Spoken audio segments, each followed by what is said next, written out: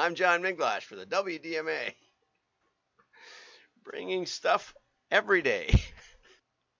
Okay, let's get to the news. Let's get to the news. Okay, and let's start off with this and a little bit of fun today. This is from CheeseStrings. Is that a cheese string? Yeah, my kids and I love them. I remember trading for those in school. I'll trade you my bagel for it. Trade you my ant farm? How about my pirate's treasure? Fine, my cloning machine. Our cloning machine. Mystery orb? I offer Cthulhu, the world eater. I'll stick with the cheese string. Yeah. Keep it cheesy. Cheese. I would stick with the cheese string too.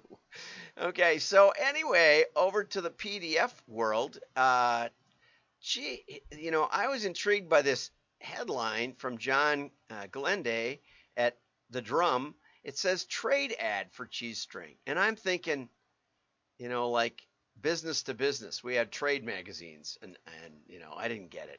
And so now I get it. They were going to trade for a cheese string. And so CheeseStrings did a billboard campaign, out of home poster, advertising one single package of cheese string. Now, they actually said one string and trade, and it's not a single string here. It says a single string, but if you know anything about cheese strings, it's not one string.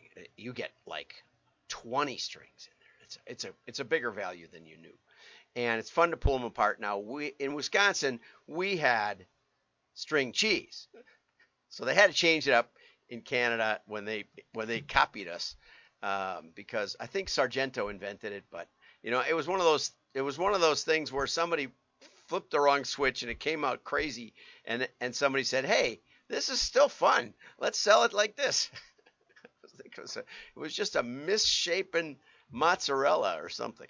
Anyway, we had cheese. We had string cheese, and so keep it cheesy. Apparently they traded. We all remember trading snacks like cheese strings at school when we were kids. We wanted the billboard stunt to help adults remember the fun side. So they put up this big billboard saying, "What are you going to trade me for this package of cheese string in its original packaging?"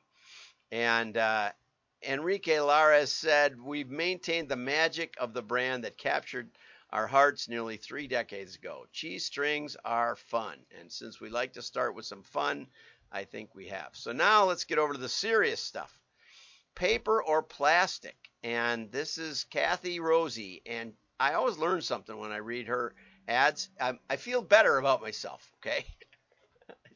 I can't help it. In today's industrial marketplace, the concept of circular economy is finally inching beyond the theoretical, thanks mainly to paper, okay? And that's the argument she makes here. The paper industry figured this out decades ago, and it's been at the leading edge of circularity ever since, especially in cardboard packaging.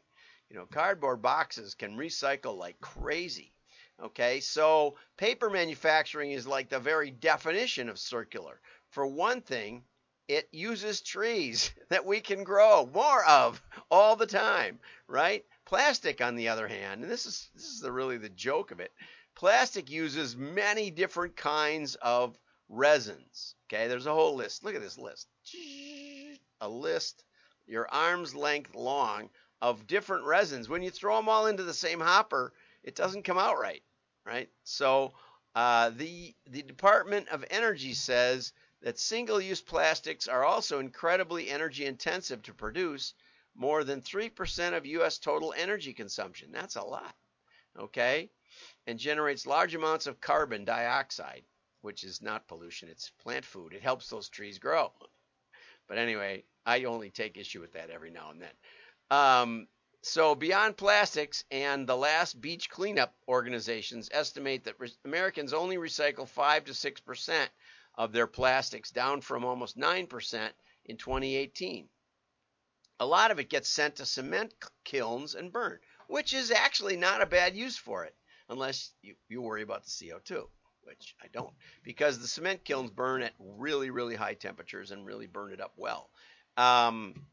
So plastics may not be recycled, but they do incinerate well. And the city of Minneapolis, I don't know, I guess they were shutting it down, but they have had an incinerator for decades, and they did exhaustive studies because everybody said, "Oh, you can't do that," and they found out that it was cheaper and better to generate some electricity with it, and rather than trucking it off to landfill somewhere, which does make sense to me. In fact, in many countries, they ship it to lower income countries where they sort through it a little bit. Judith Enck, president of Beyond Plastic, says plastic recycling does not work and never will work. Jan Dell says there is no circular economy for plastics. Okay, paper is different, right? This is from Kathy. And she says an indefinitely renewable natural resource, trees. The U.S. forest area increased around 18 million acres over the past 30 years. The UN Food and Agricultural Organization also shows that deserts worldwide are shrinking because of increased CO2. Just so you know, same source. Okay, U.S. paper industry reduces greenhouse gas emissions per ton, reduced its greenhouse emissions per ton 24% between 2005 and 2020. 15 years. Okay, the pulp and paper industry is not a contributor to climate emissions. Climate change is real, but it's not the CO2. And it's not the man-caused CO2. But anyway, we'll just put those editorial comments in there. Water, correct me if I'm wrong. Happy to chime in. Maybe Steve Falk will chime in. He's done an extensive study on the amount of CO2 emitted from mailing, the process of printing and mailing. And so Steve has an excellent source. Steve, put a link in that. Steve sent me a nice comment yesterday. Thanks for the shout out, John. Programmatic or automated direct mail performs so well because the customer and donor is already engaged. Timing is good, target is warm, and usually an existing customer. This is many times the impact and outcomes of the communication. Yeah, we're going to talk more about that today. So anyway, Steve and I have interesting conversations on these topics. Water used in the manufacturing process is recycled up to 10 times. Did not know that. Okay, around 90% is reduced to the source because then it's cleaned up, super cleaned up, pure water sent back. About 1% stays in the paper, right? And they recycle about 97% of the pulping chemicals. Now, I read when they started recycling paper that it was less environmentally friendly to recycle the paper than it was to take virgin pulp and make paper. But I don't know, maybe that's changed. That was a while ago. Okay, and most people, 80% of Americans, have access to residential recycling programs. I watched a long documentary on the plastic, and it was really interesting because, you have that little recycled emblem, but just because it has that on there, it might be a 4 or something. It has a number in the center, and some of those numbers are very recyclable, and some of them aren't at all, just basically not. But they put the symbol on, which we all see anyway. Okay, so anyway, now let's talk about loyalty and engagement. It's an excellent article from Adweek and Week over there, and Sarah Spivey, and it's about loyalty, and it's excellent because it focuses on lifetime value. Here's the list right here. This is the great part here. There was a time when growth was all about how many people you could coax through your brand's front door. I have a connection on LinkedIn, and he was a VP of acquisition, and he would go speaking around the world because he'd gotten a lot of people to sign up for his apps and download them. Way increased the number of downloads, but they mostly don't stay around for more than 7 days. No engagement whatsoever. And in direct mail, we wouldn't pat ourselves on the back with that, especially since there was no money changing hands. Okay, today the smart money focuses on retention. Keep customers engaged once they're in the building and keep them coming back. Loyalty programs are proven retention workhorses, but they're not set and forget. Absolutely not. The foundation of lifetime value is is customer retention. And I've done talks on the bathtub model, where you can think of your customer, your total customer file as a bathtub with lots of customers in it. And uh, and if you open the spigot, that's spending money. It pours money. It pours new customers into the bathtub. The trouble with lifetime value applied to commerce, other than term life insurance, which is where Martin Baer came up with the idea. He came up with the idea that there was a longer term revenue stream than just the initial sale, quite a bit longer.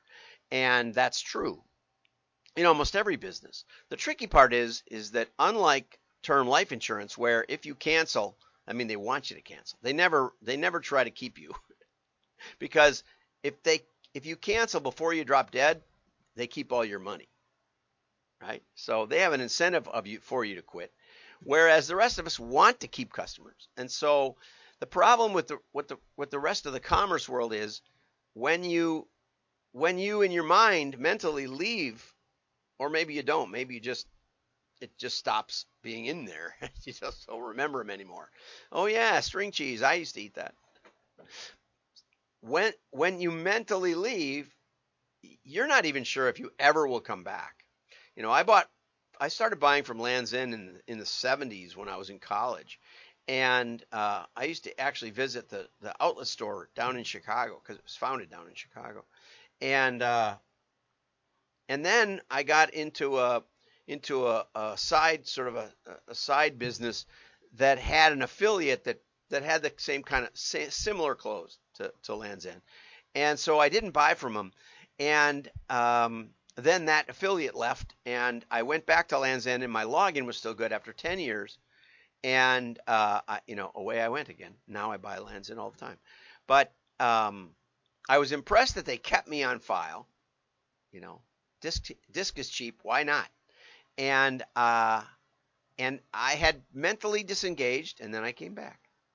You know, I don't think they sent me anything in the interim, but they might have. And but I did.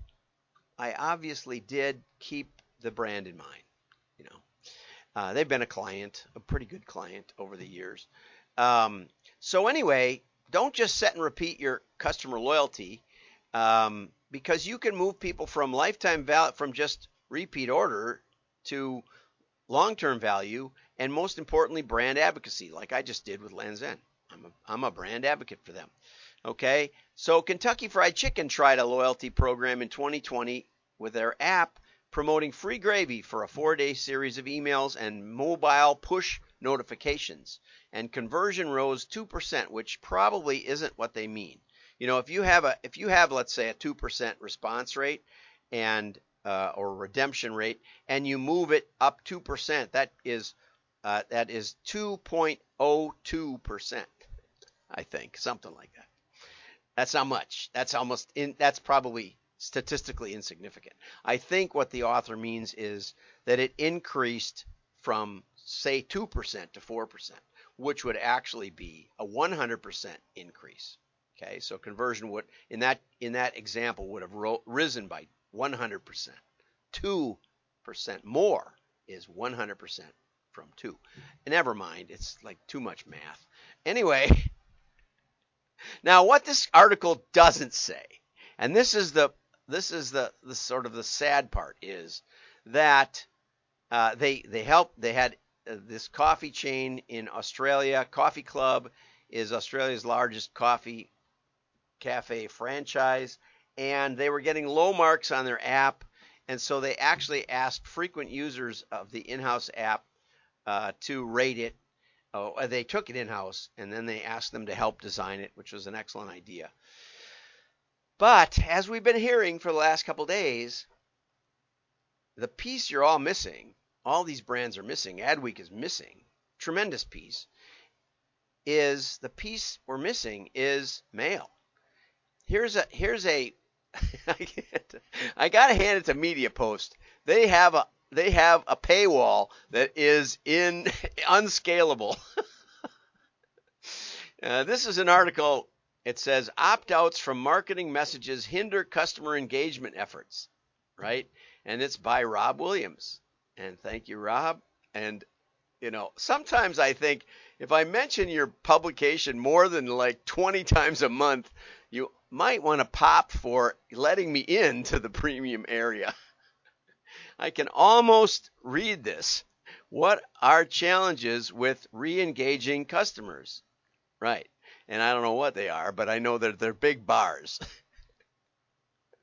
So media post, you maybe want to let me in, but and then more people will want to get in because I'll talk about them. And so people opt out of I remove apps all the time. Even when I put them up to get the free gravy, I'll take them out again. I learned that years ago when I once got refused credit because I had all these credit cards like Radio Shack and Sears and Best Buy. I'd gone in there and they offered me a liter of Coke or headphones or some big flashlight. I remembered these offers. And when I went to my bank for something, they said, "Well, you got too much credit already." I said, "What?" They said, "Well, you look at all these credit cards you got." I said, "I've never used any of them. I cut them up the day they came." Well, anyway, you got to uninstall, you got to cancel, all that.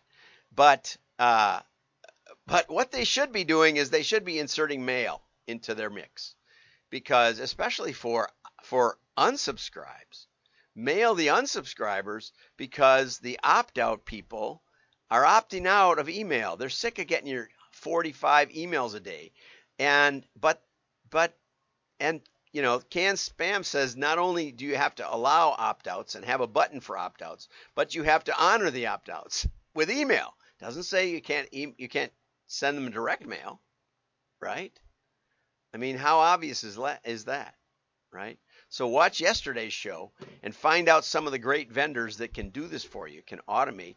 Market Builder down in San Antonio, and I think Steve in Canada, both have API connections with Salesforce, and so if you already have that going, it might be another way to do triggered mail. But triggered mail is the way to drive this engagement and keep the customers coming and keep them talking. Because what's the number one medium for engagement? Direct mail. Have a great day. Like and share. Your friends will know you're smart. Share. You got to share.